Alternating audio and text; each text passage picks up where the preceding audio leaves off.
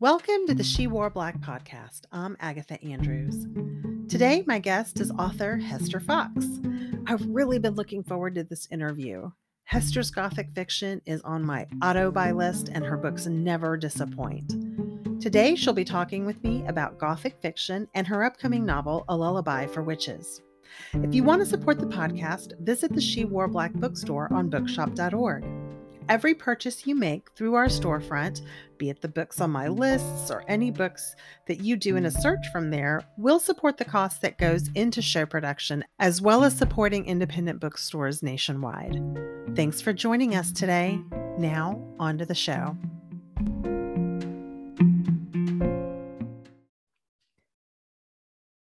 Hey, Hester, welcome to She Wore Black. Hi, thank you so much for having me, Agatha. I have to tell you, this is something I was a little fangirling about. I was very, very giddy about this particular interview because you are definitely one of my auto-buy authors. I don't know how you do it, but every book you write taps into my Gothic id. Thank you. And we're definitely kindred spirits because I love everything Gothic, and you're exactly who I'm writing for. It's so funny. I don't know if you ever listen to Sarah McLean's podcast where she's a romance writer, for those who don't know, who also has a romance podcast. And she talks about when she was first writing, like she was writing 100% for her own id. And I just feel like whenever I read a Hester Fox novel, that's what I get out of it. Like, so you started with The Witch of Willow Hall, and I'm like, okay, witches and ghosts and scandal, like I'm in. and then you amp it up for the next one with The Widow of Pale Harbor by having Poe references incorporated into your mystery. So I'm like, oh my God, I can't believe she got even further in there, and with the Poe reference. And then there's a widow and scandal there too. And I'm like, okay, she can't possibly do more of my id than this. And then you hit us with The Orphan of Cemetery Hill. My author bio literally says I haunt Texas cemeteries. So I was like, oh, that's it. So I don't know what you're going to do for the next one, but I'm like, you're in my brain. Well, I love that you said that about writing for your own id, because those are exactly like I write the books I want to read. And I wanted something, like I love Neil Gaiman's like The Cemetery Book and things like that. And I'm like, I'd live like an adult, like I want something set in a cemetery for adults too. So can we go, before we talk about your new one, I do want to talk about these a little bit more. What's your method here? Are you doing some research, or is it just things that you've collectively read over time that makes you plan your next story? Or do you have several in your pocket and the next one that's out is just the next one that has the most stuff? What's your process, Hester? Like I said, I write what I want to read. So growing up and living in New England, I just moved to Virginia last year. So this is like kind of my first time away from like, my homeland. I just love New England. I love everything, like the history, kind of like its own Gothic culture there. So I love the Gothic culture there. So I just collect pretty much everything I want to read in a book. And so I think with Witch of Willow Hall, since it was my first book and it was what I queried, agents with, there was very much this sense of kind of like, this is going to be like this is my one shot kind of. Right. And I mean, that's not necessarily true, but that's kind of how I felt about it. So I'm like, I'm going to put everything I love, and I got into it. So, I've got the history of the witches. I have the kind of like that forgotten industrial Gothic vibe of like the old mill towns. Grief, loss, ghosts, have to have ghosts in there. My brooding, Mr. Rochester / Mr. Darcy hero. And that was kind of what informed, like that was like the vibe I started with. And then as for research, is my background being in history and art museums, historical house museums. A lot of it was kind of like already like done by osmosis. Right. So I'm able to incorporate my experiences into that. And of course, supplementing with other research. So they kind of come together organically like that. So starting with what I want to put into the book and my own experiences, and then kind of going from there. And same with Widow of Pale Harbor, where it's just like, I love Maine. That's kind of where, if you're in Massachusetts, you go to Maine for the summer. So and I love like just the Maine vibe. And again, like I wanted a widow, I wanted a house on a hill. And then I'm like, you know what? I want Edgar Allan Poe too. And thank you for that, because that yeah. made me so happy. Yeah, I'm glad. So I think honestly, they might be a little bit of a nightmare sometime for my publisher to like market, because there are so many different things going on and some of them are a little bit niche. But yeah, I just love putting all that stuff in there. I think Gothic is really seeing a sort of revival the last maybe 2 years or so. So it pleases me that you've already got this backlist for anybody that wants to go back and read, that hasn't read you yet, but you've also got a new book coming out. And I love that it's in the middle of this. I think with Mexican Gothic coming out and a few other things, it's just been a big revival, and even horror as a genre, which is Gothic is its own thing. But even the horror genre is seeing a revival. So there is more interest in ghosts and such these days. And so it's real exciting for me. Yeah, absolutely. I think I love that it's even gone beyond just the book world with like I forget the guy's name, but he does, Midnight Mass and The Haunting of Bly Manor on Netflix. Yes. I think, maybe this is me projecting, but during the pandemic, I think we're all looking for kind of like comfort. And for a lot of us, that's like, we love, I'm sure you're the same way. We love like Halloween and we love autumn and like, yes. stuff. And so if we can like, have that comfort, in the pandemic, people have kind of turned to that, and it's expanded beyond just, the Halloween season. So people are looking definitely for those kinds of stories.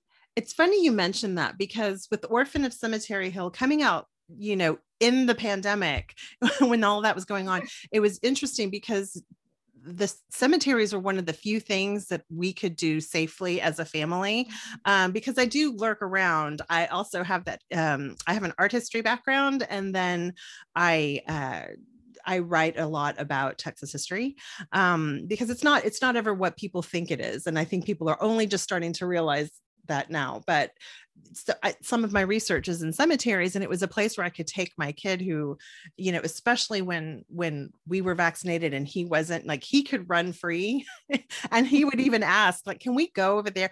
And we go hiking and stuff all the time, but cemeteries were one of those places where we could go and be safe, which is how your character in that book sort of felt like that's where she was safe. And so that spoke to me in a weird way during the pandemic. I don't love the pandemic. I don't love how not at all out, but I do love that connection. And that's absolutely kind of the same for me, where before we moved, I would take my son in the stroller and just push him around in the cemetery. We just visit the ducks in the pond and stuff, and the same gravestones every time. And it's just such a sanctuary. And even before that, living in Boston, with like the historic Freedom Trail, it's the trail that goes around downtown Boston, and you hit like, Paul Revere's house and all this stuff. There's many cemeteries on it, and sometimes those are like the only kind of free things in the city that they're accessible to everybody. So definitely a cemetery is a sanctuary. Like, I love that thought.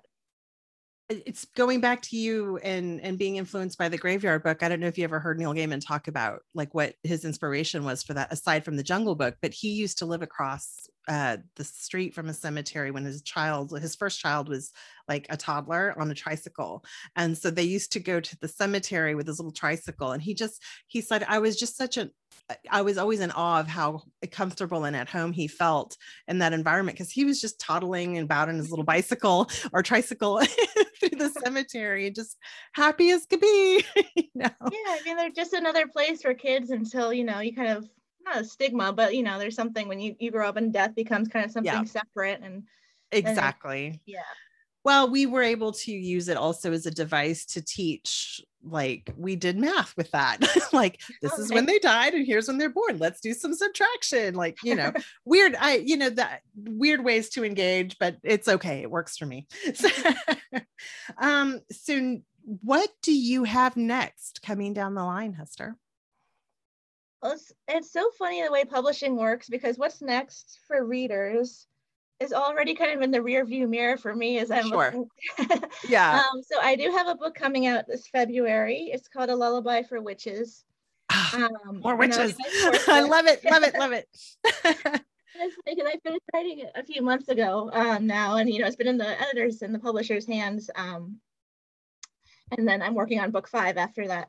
But A Lullaby for Witches is going to kind of be, it bookends kind of my 4 books with The Witch of Willow Hall, and that's the last book I wrote, living in New England. And so it's kind of like my goodbye love letter to New England.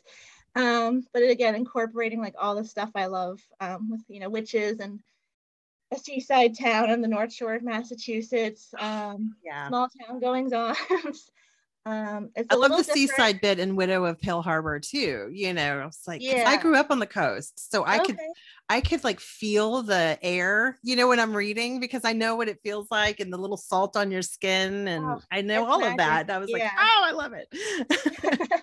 I miss it so much, but so I'm glad you got that through. I think this too, you'll get some of that. And it's a little different from my other books, and it is a dual timeline. So there's a contemporary storyline and a 19th century storyline. Wow. But they do, they're not completely separate. I don't want to give too much away, but they do dovetail, and then at some point they kind of like weave together and collide, and the two worlds come together. So I think it should be interesting. Yeah, no, I'm excited about it, and the reviews you're already getting are, just showering the book in praise. So I know, and again, you're an auto buy, so I just know I'm going to love it anyway.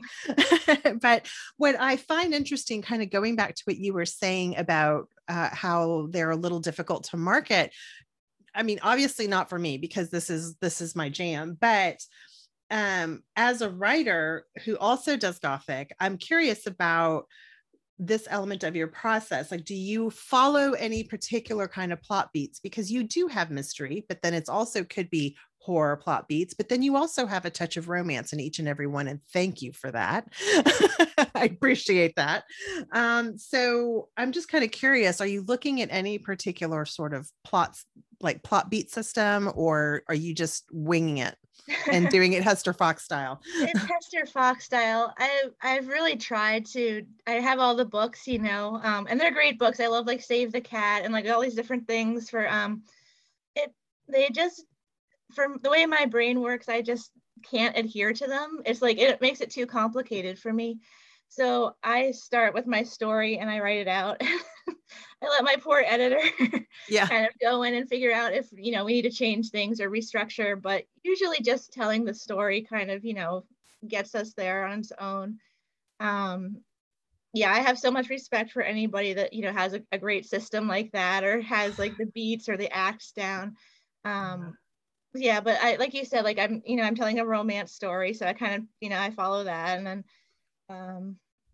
but I think Widow of Pale Harbor was probably the hardest because there is that mystery element. Yeah, and that's like a whole nother ballgame. Like, oh no, I have to be the one that knows all the answers now. I have to like go back and sprinkle things in and work it for the reader. So that was really a challenge, but definitely a learning experience with each book. Kind of, I get a little closer to perfecting a process. Well, so one of the things that I've heard a lot from other writers, they always say like the best way to really learn about writing is through reading. So what are the things that informed Hester Fox? What are the books or the writers that you go to? Yeah, like you said, Gothic really in the past 2 years has taken off. So writing Witch of Willow Hall, and that's not to say there aren't great Gothic novels before that. But I definitely was searching for, more books that like I was, like comp titles or things like I was interested in. So I've always been a historic romance reader. So like Julia Quinn and Lisa Kleypas and nice. Cole, just like all those great ladies. Gosh, Lisa Kleypas. No wonder you've gotten. So I was like, because you have a good handle on incorporating the element of romance in there, because I don't think most Gothic has at least references to romance, most Gothic as we know it. And so that's like true Gothic. And so I was, so pleased and relieved, because it doesn't always have to be there, but it's the element that made me feel secure as a reader. Mm-hmm. Knowing that everything. Absolutely. Yeah. I want people, I mean, I don't think I'd classify my books as, true horror or really scary or anything, but, dark things happen. And I do want people to know there's going to be, a light at the end of the tunnel and things Thank are you. going to be okay. I feel such relief reading them. But like, I think any authors just can benefit so much from reading romance, because the romance authors really just have down like, you know, just like interactions and like the Yes. character development and getting to the heart of like, you know, what's driving a person and then two people coming together. So I learned so much from historical romance, and that's still, you know, my go-to comfort read. Absolutely. Yeah.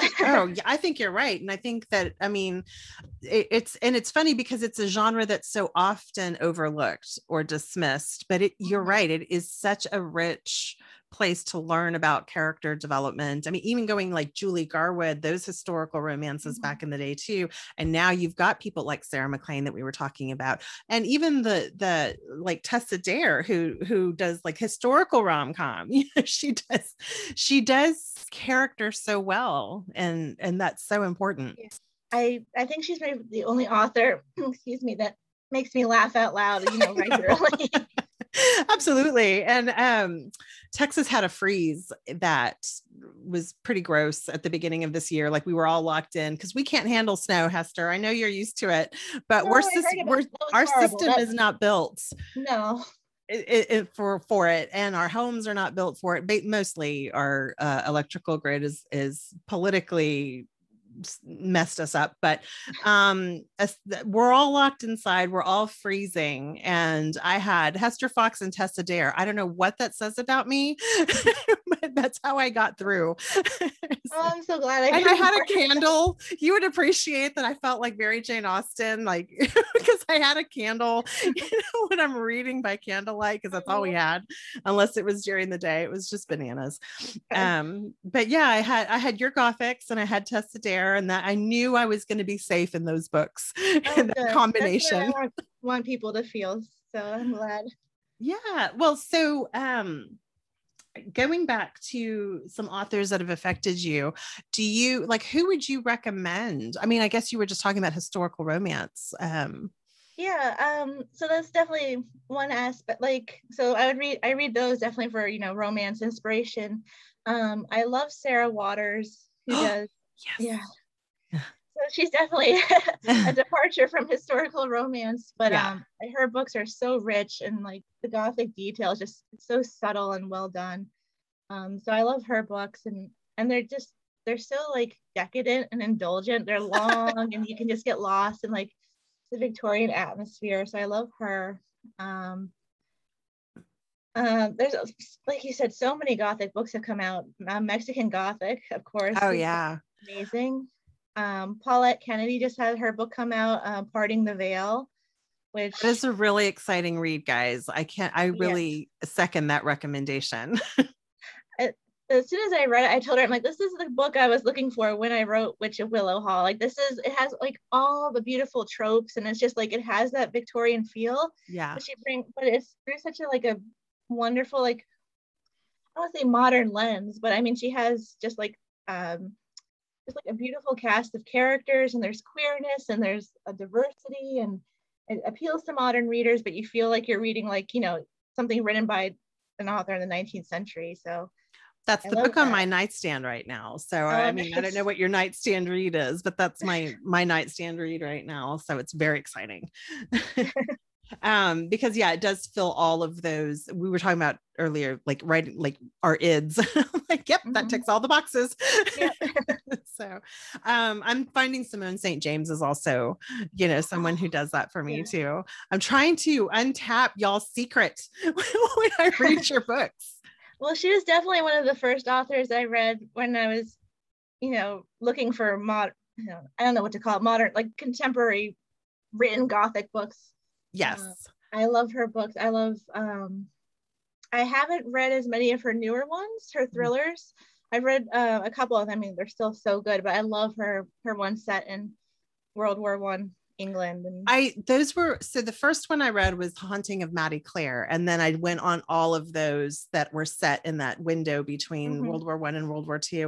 And I didn't think I was going to like Sundown Motel because it is contemporary, and it is so good, Hester. And what I love about it, and this was actually going to lead up to a question for you, is that I did not expect her to be able to do all the wonderful things I loved about Maddie Clare in a contemporary setting, and she did. So, I mean, it is isolation and ghosts and history, and history with regard to having to go back and find, like you did sort of with the Witch of Willow Hall, like, let's uncover what's happened here that caused the problems we're experiencing right now, the ghosts we're seeing and everything. She did all of those Gothic things we love. So I really felt it was more Gothic, but just in a contemporary setting. And so I didn't know if, I mean, you do historical fiction so well, and I don't know that I really want to see anything from you. I'm doing that internal blockade, but I am also curious now, knowing that it's possible for authors who do this great historical fiction to also do contemporary. Is that something you're interested in? I don't know if I'd ever, well, I never say never, but I don't know if I'd ever do something strictly contemporary or not. Mm-hmm. I'm really curious to read Sundown Motel now that it's been on my list, but now that I've heard you say that. I think with A Lullaby for Witches, writing the contemporary storyline was really fun and freeing. It was, something where I didn't have to go back and do like little research, like, every few sentences, like, oh, was that a word back then? Or right. So it was definitely liberating in that sense. But I do love that tie to history. And I think it can be done. I don't know. I'd really have to think of it. It'd have to be the right story, I think, for me, but it's possible. Yeah. And I think sometimes you were talking about location can inform. I don't know. My husband's from Virginia, so he would know more about like the nuance of like Virginia history or what it's like to live there. And so for me, I think like Texas is just weird. So we've got all kinds of weird things to pull from. It's funny, your cemetery posts, Texas has a problem with cemeteries. Like, we steal bodies, like we do all kinds of weird things, because it's sort of wild. This was wild country for a while, and wild meaning everybody just sort of landed here, and it's because they were escaping scandal from the East Coast, and that's who we are. So it's just interesting how like history could still inform a contemporary story, because the story I'm writing is contemporary, but it is informed by our cultural history. So I don't know. Yeah, I don't even know if this will make it into the podcast because it's such a tangent, but I'm just curious, like, what's Hester's take on this? No, I mean, I'd love to read it. I'd have to, like I said, think of the right story for me to tell. But yeah, I think, or do you think your readers even want that? Like, do you? I've had a few express concern over the dual timeline. They heard that, and I understand that, because I think sometimes it's very clear when an author writes a dual timeline story, or I should say dual time period, maybe. That there's a preference for writing contemporary or historical, and that kind of comes through in the chapters. And I think or as a reader, you have a preference, which is totally understandable. And you kind of like, you race through the contemporary chapters to get to the historical stuff, or you kind of like, you read the historical stuff so you can get to the contemporary chapters. And I think, and I hope that because as a reader, I understand that, and I wanted to make, that for me, it's, I always want to read the historical stuff. And I'll be like, okay, I'll read the contemporary chapters, and it's part of the story, that's fine. But like, it's the historical stuff that excites me.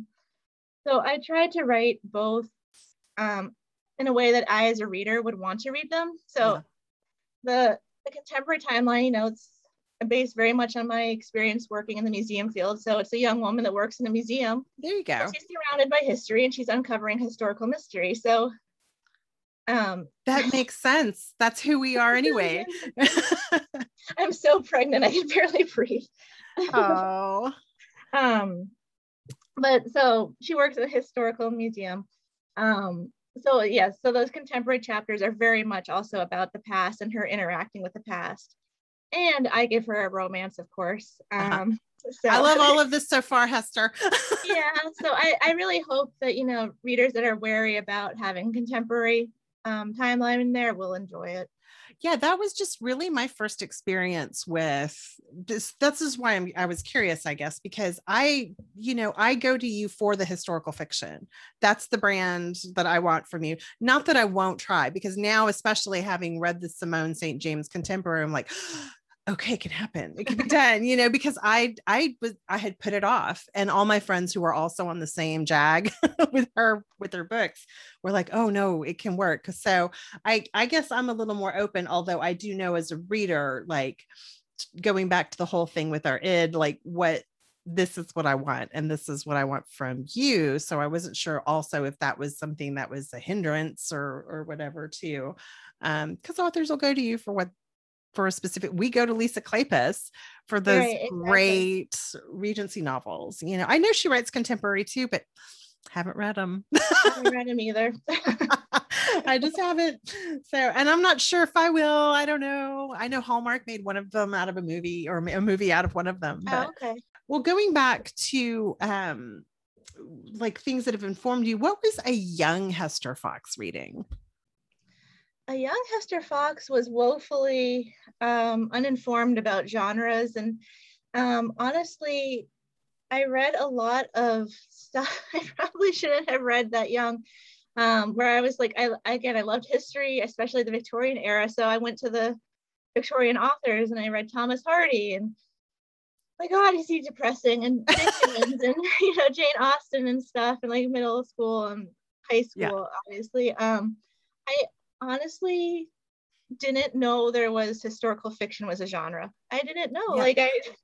It's easy to not know, though. I mean, because I think sometimes with school you kind of get shuffled through. No one stops, and so when as a librarian, I tried to make the effort to really reach out and make sure kids understood, like, here's all these things that might work for you, and I didn't either use that, because I mean, working with kids and stuff, you definitely internalize what you read. So I just had some very unhealthy expectations about, what, romance was, or what life was going to be like. I'm like, oh my gosh, it could either be like a fallen woman, like in Thomas Hardy, or oh my gosh. Yeah. So and Lisa Kleypas might have helped. Yeah, probably. So it's really after school, like after even college, that, I started finding these books. So I kind of came to the genre late, and had a lot of catching up to do. But it was just, it was a joy in its own way, where, browsing the used bookstores and stuff and finding like a book with a picture of, a woman in a Victorian dress on it, and just like, oh, I wouldn't like this one. Yeah. No, that makes sense. In the 80s, like, I didn't read VC Andrews. I always wanted to. But I went to Catholic school, so there was this little element of what I should and shouldn't read, even though they never told us that. Like, they were slipping us Judy Blume. So I don't know why I thought I wasn't supposed to read something, but I was too afraid to be scared too. Had I known how much I was going to enjoy it, I might have picked it up earlier. So I did read Stephen King early. It was the laundromat we would go to had like free paperbacks there, and it was just like drenched in Stephen King, and I read so much. And like now I can't read Stephen King now, but I'm glad. Gothic is the perfect middle ground, because we get our ghosts, but it's like, I don't do jump scares very well or anything like that. Exactly. Yeah. But yeah, give me ghosts, give me the cemeteries, as you did, all of those kinds of things. I love it. And so kind of going to that, I know when I'm talking to people about Gothic, why the appeal of Gothic is there for me versus maybe something that's a jump scare. I do like horror as a genre, but again, there's just like anybody else, I have flavors of the genre that I like. And so what is it about those things that appeal to you? I think, and again, I just didn't know there was words for these things or like a language around them. Like, I always knew that I loved like rainy days. Like, oh yeah, I just like, you feel safe inside and you're cozy and you're reading, and that world is outside. So I always loved like the gray and the rain, and I love travel, or pre-pandemic and children. I love travel. I love like Iceland and Scotland and the UK, where it's kind of miserable weather a lot of the time. Yeah. I loved that. I loved like Crimson Peak, the movie, like that kind of Yeah. feeling. And then I realized I'm like, oh, these are all tropes of something.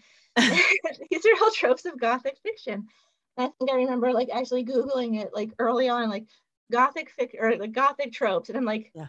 check. I love all that, you know, like I love like the woman in danger, the one with the candle running through the house. I love, you know, a decaying estate, the gray skies, the broody, mysterious, you know, love interest. Thank you for saying you like the woman running through the house, because I do. I just do. And it's, how is it that something like that is so appealing, you know, because it is. Like the covers. Like it really speaks to something in me. Is just like, I think it's the, again, reading this Victorian literature when I was younger, there were kind of like different like archetypes of women. And, you know, there was like the bold woman who would speak up at the dinner table about women's rights or something, or like, and she was kind of fearless and spunky. And I was like, I love that, but that wasn't me. I'm like, I could never do that. Like, I could never speak up and I'd be too scared. But there's something about the woman with a candle running through the night where it's like, you're scared and that's okay, but you're still being brave. You're still, you know, doing the thing. You're going to investigate. True. So it was kind of like an accessible like way to be brave for somebody that didn't necessarily feel like that.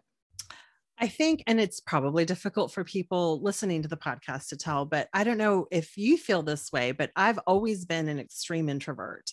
I'm a Cancer. I think it's, you know, I can't do anything about it. That's just the way I am. I was also an only child. And so I spent a lot of time in my own head. But you were talking about being brave. And I think in that way, and I think that's a good point, because a lot of the imaginative play, and I don't know about you, that I did when I was little it was sort of survival, but it was always in these kind of settings, like my imaginary play. And I think that is like kind of testing your own boundaries, maybe. Yeah, definitely. Before we go, I didn't know if there was anything else you wanted to say about your upcoming book. When's it coming out? When can readers see it? It's coming out February 1st or 2nd. First Tuesday in February. It is available on NetGalley if you're a NetGalley reader. Mm-hmm. And I think they're doing some giveaways for it on Goodreads. So if you want a chance to win a copy on there, I will send you a copy if I can. Yay! And then looking way ahead, I have another book coming out 2023, I think. Which seems crazy. Publishing works that way though, right? We have to plan that far ahead. And that is going to be very different. It's like I said, I'm not setting my books in New England anymore, at least for the time being. This one's going to take place in England in the interwar years. Yay. And it's about a library. And I think it's going to have like a lot of Gothic corners of the genre that I haven't explored yet. So I'm really excited about that too. Did you just say library? Yep. Oh my gosh, Hester. Okay. I don't know how you're in there, because that was my career. You know, I was a librarian my whole career. So I don't know how you do it. I think a lot of authors wish they were librarians. So definitely living vicariously through that profession. Well, thanks so much for coming on the show and for your time, and, you know, good luck with Baby Fox coming your way. I love chatting Gothic with a fellow Gothic lover. So, well, let's hope we can have you back whenever the book comes out. That'd be great. Thank you. All right. Thank you.